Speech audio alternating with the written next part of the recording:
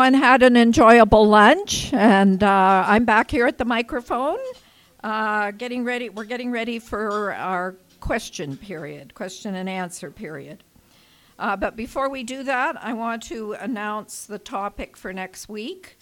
It's pricing carbon dioxide, how to bell the carbon cat. It's a question. And the speaker is Dr. Jack Minst, from the School of Public Policy at the University of Calgary.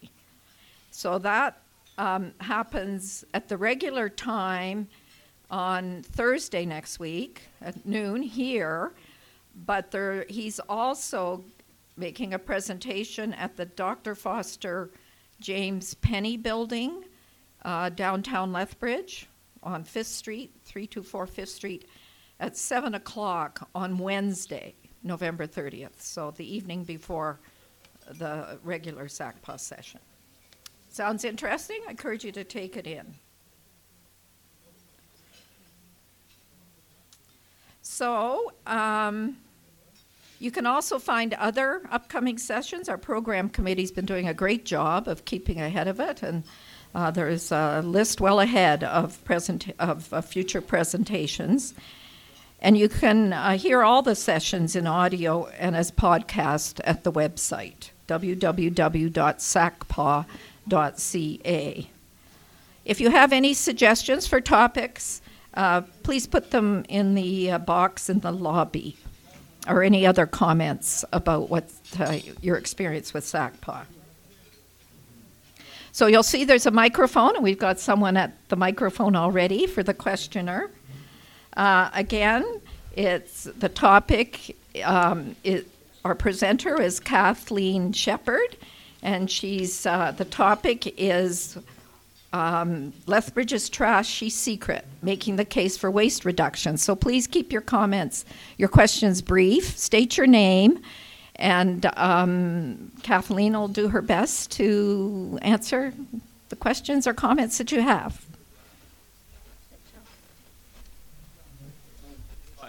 My name is Peter Beal, and am I not on? Go ahead. Okay. Yeah. Okay, my name is Peter Beal. I liked your presentation, but one of the things I noticed is that you mentioned that the Blue Box program, I'm in favor of both blue boxes and green boxes being handled by the city. You notice that you said it's privatized. So the first thing I want to know is, I know the city council voted down the Blue Box program. What I want to know is, do any of the councillors have any vested interest in the private companies that are running this Blue Box program? Oh, you'd have to ask them, I'm afraid. It just so we don't get a false impression, it's not that it's been privatized, it's that there are 3 private businesses that have sort of taken the opportunity to fill the gap. And so they offer curbside pickup for both residences and businesses. Hello, Larry Alford's my name. Thank you, Kathleen, for the presentation. I had the pleasure to tour the recycling facility at the Okotoks landfill a number of years ago. I don't know if it's still in existence, but it was, I think it was run by charitable organizations who made a profit on kind of picking through some of the things that would ordinarily be piled in the dump. Furniture, chairs, appliances, things that could be used, bicycles, and doing a very good job of finding a new home for them and repurposing them. I notice at the times that I take household stuff to the Lethbridge dump that there is an incredible amount of that kind of thing. Is there an opportunity there or an experience that you might comment on in that area? I mean, I think the Okotoks example is a really interesting one. And as you say, they have partnered with a charitable organization from the local community. And they basically go through everything that comes into the landfill that could have a secondary use, and then they repurpose it and sell it. And they have turned that into a $500,000 business doing that.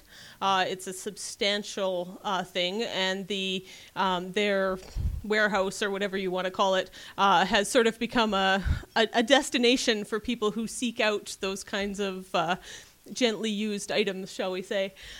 So yeah, I think that there's a model there that is really interesting. How that fits into kind of the city's vision for the future management of our waste and recycling center, I think would be something that you'd have to kind of take up with them and their planning.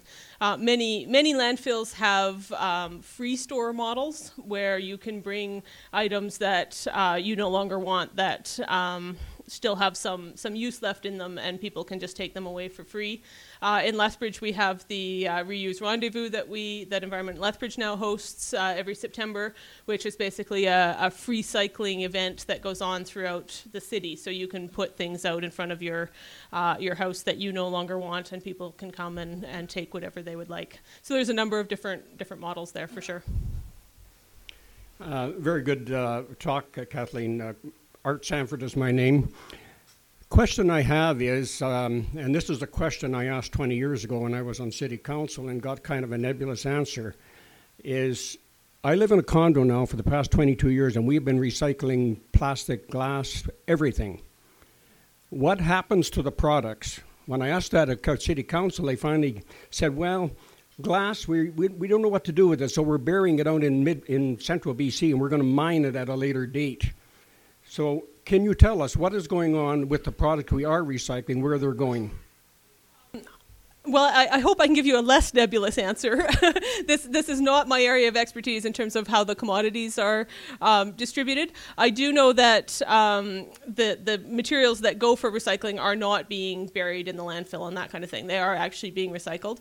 Having said that, the profit margins differ for different materials. So glass is notoriously low profit, and sometimes I think almost doesn't break even. So there's a wide variation, and there's also a wide variation in terms of where the markets are for the different products. I do know that a number of products get shipped overseas to places like China and that kind of thing. So it's sort of a really large commodity stream that I don't know all the specific details about. Hello, my name's Darlene McLean. This is just a clarification question.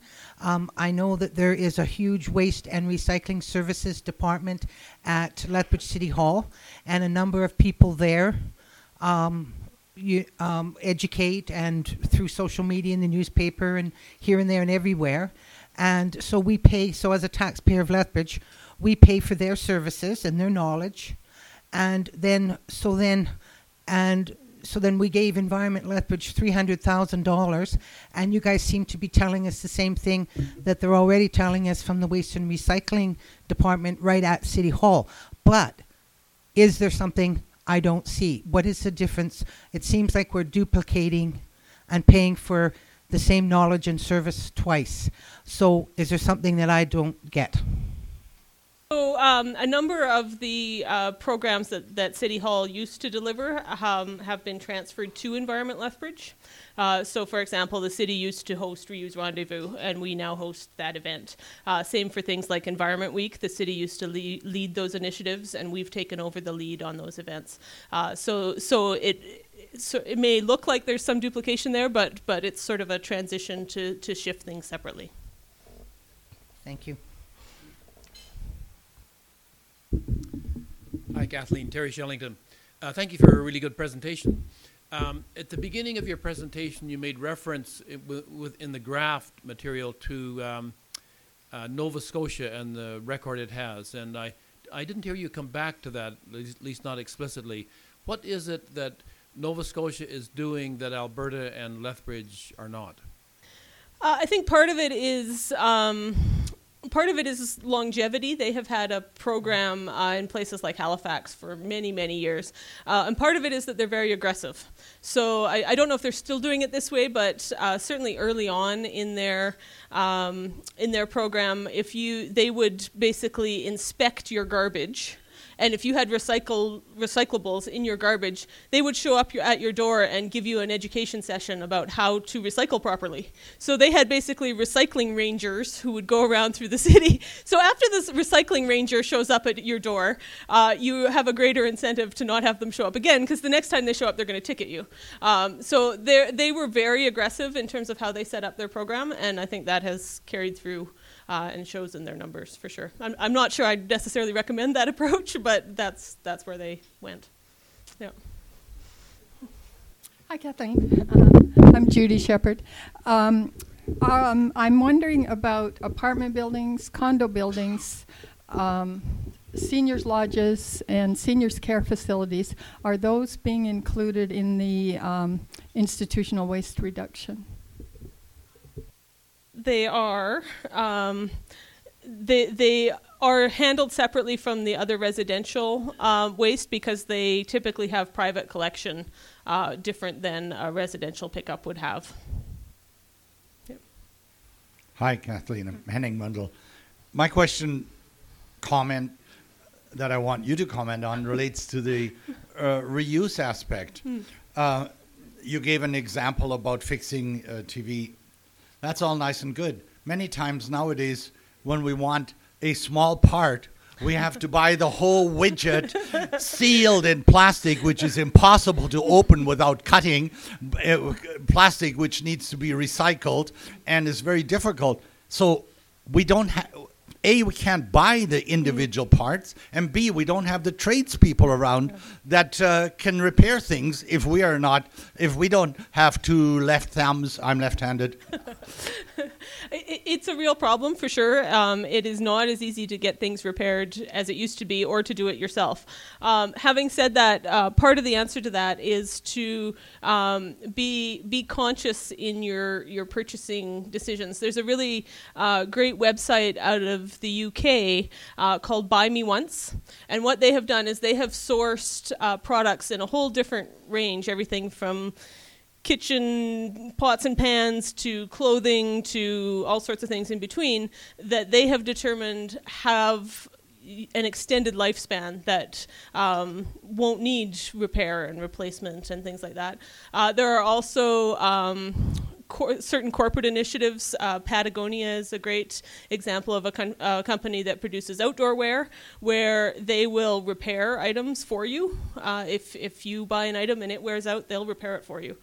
So there are things out there. It doesn't cover everything. Things like things that require widgets are challenging for sure. Thank you very much, Kathleen. My name is Frances Schultz. I'm still appalled that we can't get curbside recycling in Lethbridge, but nonetheless, this relates to Nova Scotia. If they have rangers checking your garbage, do they have curbside recycling there then?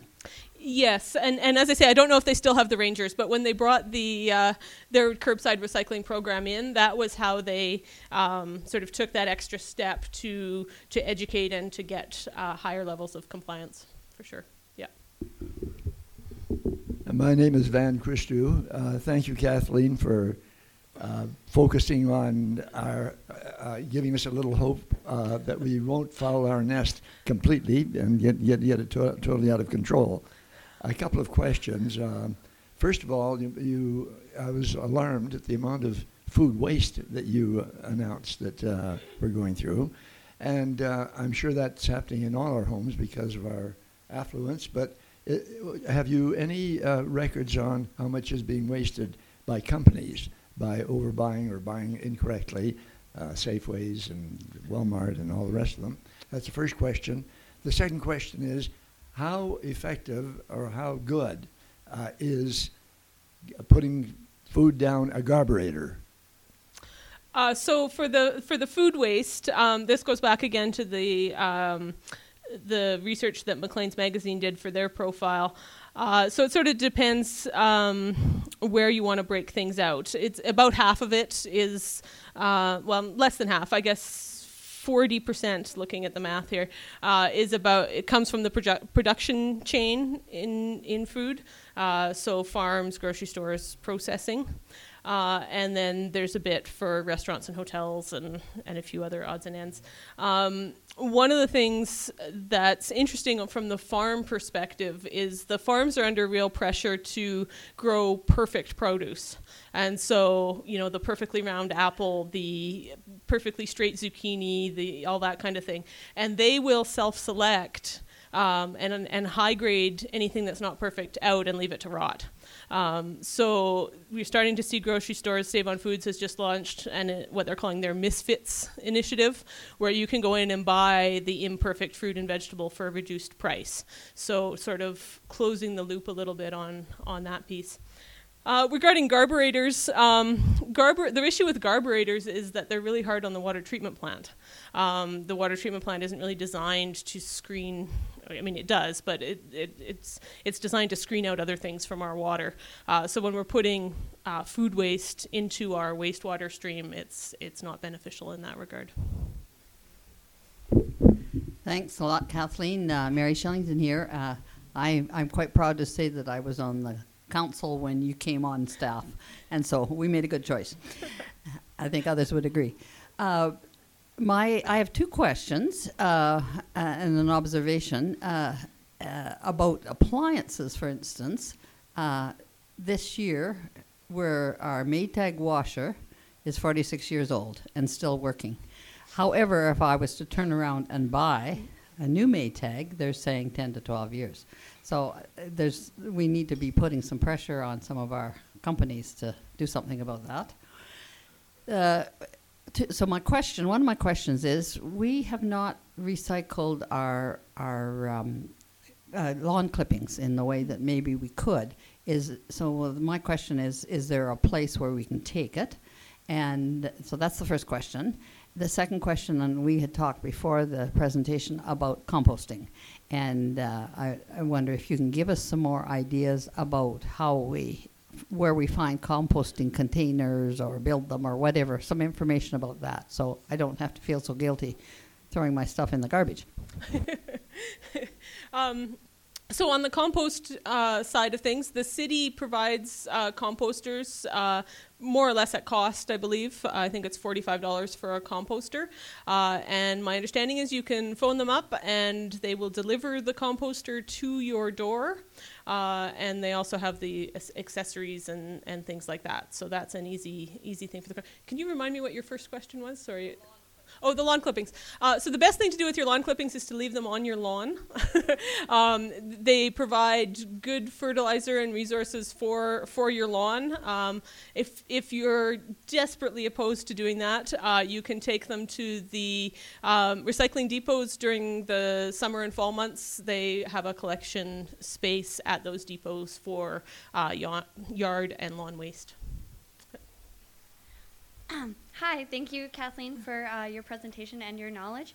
I'm Ariana, and I just kind of had a question about a really hot topic, seems like kind of some things we have like implemented, and curbside recycling is coming up a lot, which I know isn't necessarily like the topic. But my question is it kind of harmful to have like kind of like a more privatized industry kind of happening than it is helpful? When overarching, like, we do want to make as many outlets as possible for recycling and for helping the public be responsible as well. Like, I really agree with, like, the programs with the business accountability and stuff like that, but I think a lot of people do want to participate if it's easier. And do you think it's dangerous to kind of have, like, this more privatized industry going on? I think anything that increases the convenience for people is probably likely to increase recycling rates. And so I don't know if I'd say that it's dangerous. It's what we have in terms of curbside pickup in Lethbridge at the moment. So it doesn't cover the entire city by any stretch of the imagination, but it's kind of where we're at. And I think there's lots of options in terms of models, whether it's public-private sort of partnerships or those kind of things. And it's kind of up to the city staff to figure that out and put forward the best option. Douglas Mitchell. Catherine, thank you for your presentation. There are two things that really alarm me. One is the biogas facility that, as you mentioned, is grossly underutilized. The other thing is, and I live in a condo, disposal of organic waste. We can compost a little, but not all. And the question I would have is there any way that we can, or is there any company that would take, say, a container of organic waste from our condo once a week to the biogas facility? Can you answer that? Can you tell me? Well, I don't know of any at this particular moment, but I do understand that at least one of the private curbside recycling companies is investigating whether they can include that option in their services.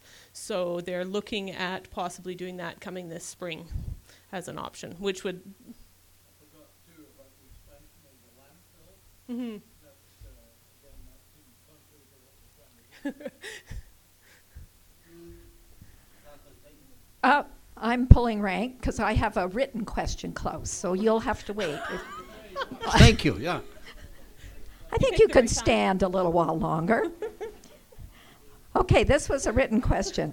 Kathleen stated that the private curbside recyclers are expensive. What is she comparing this to? If the city was to have offered curbside recycling, what would have been the cost to the resident? And what does the private curbside recycler charge their clients? So the private companies vary a little bit in their rates. It works out if you calculate it, if you do a 6-month agreement, which I think is their longest agreement, and then you work it out by month, it works out to between $12 and $15 per month. For I think that's for every 2 weeks, and then there's some of them have a weekly pickup option as well. Compared to the proposal that went to City Council, I believe it was a complicated proposal because it had some things going sort of in and out in terms of offsets. I believe the net cost was somewhere around $7 or $8. So the private option is more than that.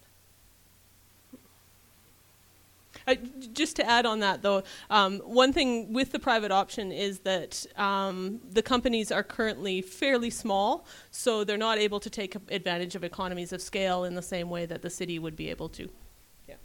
So when you said it's expensive, you were comparing it to what would happen to municipal costs. To municipal cost, okay. Thank you. My name is Klaus Jericho. Catherine, you're really very good, you know. You're really very good.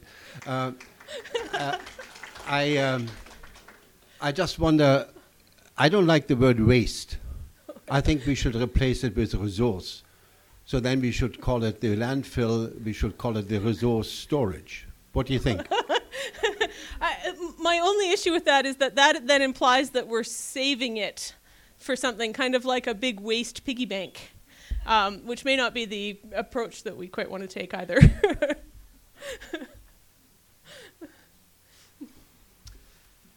Chris Spearman. No. I think there have been some significant improvements in some areas, and I think the ICI sector is one where there's been some progress. And I think there have been some comments about what goes to the biogas plant, and maybe you could clarify that. But generally, some of our better performing customers, and you could confirm this, have been our food stores and others who are providing a significant source to the biogas plant. So in Lethbridge, we have Canada's largest biogas plant. It wouldn't be functioning and operating at all if we didn't have those companies like Walmart and like Safeway, Sobeys, contributing their food waste to the plant to mix with the manure and the animal parts.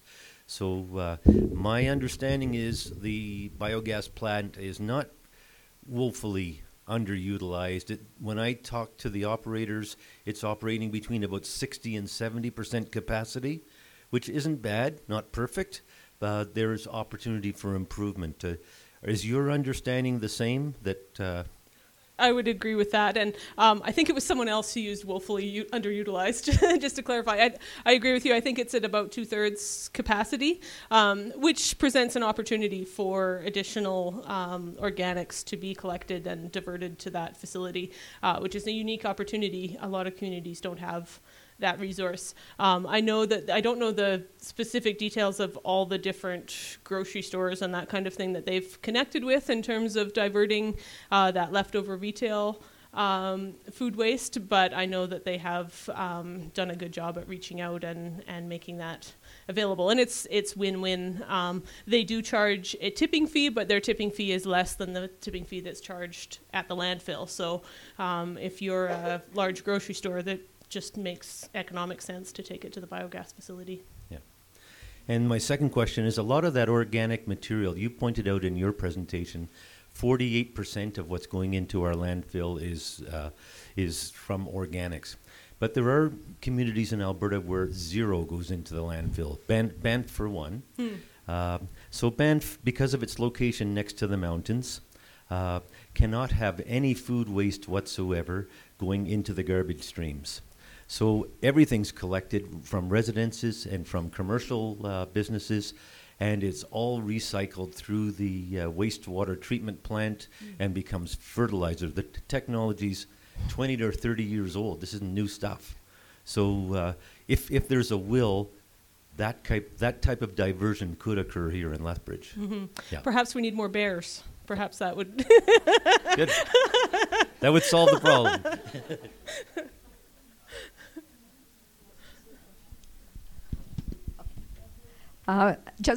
Bev, well, we have two questioners, and those will be the last two questions. Oh, I thought you were going to read one. Bev Mundell-Atherstone, thank you so much, Kathleen. Seems like you're doing a wonderful job. Okay, do you know that there was a cogeneration plant at the Lethbridge Regional Hospital in the past, and all the waste from the hospital went into that and was burned and then provided electricity back to the hospital? So that is no longer there. So that is waste where we had the furnace there, and it's not being used. In regard to compost, I'm just wondering, why can't we have a composting facility right out at the dump where people could bring things to be composted, especially in regard to a previous questioner's comments that they can't do their composting because they're living in a high-rise building. So that's question one. And the second question is in regard to businesses in Lethbridge. I noticed a whole bunch of businesses do not recycle. I won't mention who they are, but I bet if you go into any of your normal businesses and you ask if they recycle, they'll say no. So when our daughter lives in Germany, and in Germany they don't have the recycle rangers. They just simply look at your pocketbook and they say, you can have so many bags, and the bags can be this size, and that's for your garbage per week or per every 2 weeks. Anything beyond that, you have to pay for another bag. And that cuts down on the waste and really encourages recycling. So a question about composting, and can we look at putting a price on garbage? So to answer your second question first, the City of Lethbridge does offer 2 cart sizes for your residential garbage pickup. There's a large size and a small size. If you have the small size, your monthly garbage bill is less than if you have the large size. So it's not quite the same as the deliberate you have to pay extra for extra bags model, which is quite common in a number of cities as well, where you're much more restricted in terms of the size of your garbage receptacle and how often you can put it out. And so if you exceed that, then you have to get a sticker or whatever. The composting piece, I think it's a bit of a complicated thing in terms of residential drop-off. I don't know of any models where sort of landfills have a facility to do food waste drop-off. A number, including Lethbridge, have drop-offs for yard waste and things like that. The food waste gets a little bit tricky unless you have a big actual composting device. Otherwise, you've just got a giant mountain of food waste that is going to take forever to decompose. So it's not quite as easy as just providing the drop-off facility. Thank you, Kathleen. My name is Beth Moyer. So I have just a comment that when we were in, comment and a question. When we were in Nova Scotia number of years ago, within the past 10 years, they actually had the recycling even at campgrounds. And the other, actually, Bev sort of addressed this question with Germany, but is it in Abbotsford or somewhere where they also weigh the garbage, and that you then have to pay extra if you go over? There are a number of systems that allow for weighing of garbage, and it gets a little bit technical because it goes to the equipment that you have to have in order to pick up the garbage bins, and how sensitive they are, and how that all works. So Lethbridge doesn't have the capacity to implement that specific program at this point. And then just a question about, we've been talking about reusing and repairing, but often it's impossible to repair because just the way items are built these days, made these days, often for obsolescence. Is there any way that our provincial and federal and maybe local governments could put pressure on, manufacturers to stop overpackaging and creating things that can be repaired? I think the short answer is yes. Whether they find it politically feasible or not is a different question. We were talking about this over dinner, and the example I gave was in France, where a couple of years ago they passed a law where all the packaging was the responsibility of the retailer. And so people were going into stores and they were buying their item and they were unpackaging it at the door and just throwing their packaging. And in a very short period of time, the retailers were phoning up the manufacturers and saying, you need to do something about your packaging because we don't want it anymore. So those kind of things, they can spark really sudden change. Whether there's sort of, that would have to be that's not a City of Lethbridge initiative. That's a provincial or national initiative. And I honestly don't think that that's being discussed by anybody I know about for sure. But well, very good questions coming from the audience, and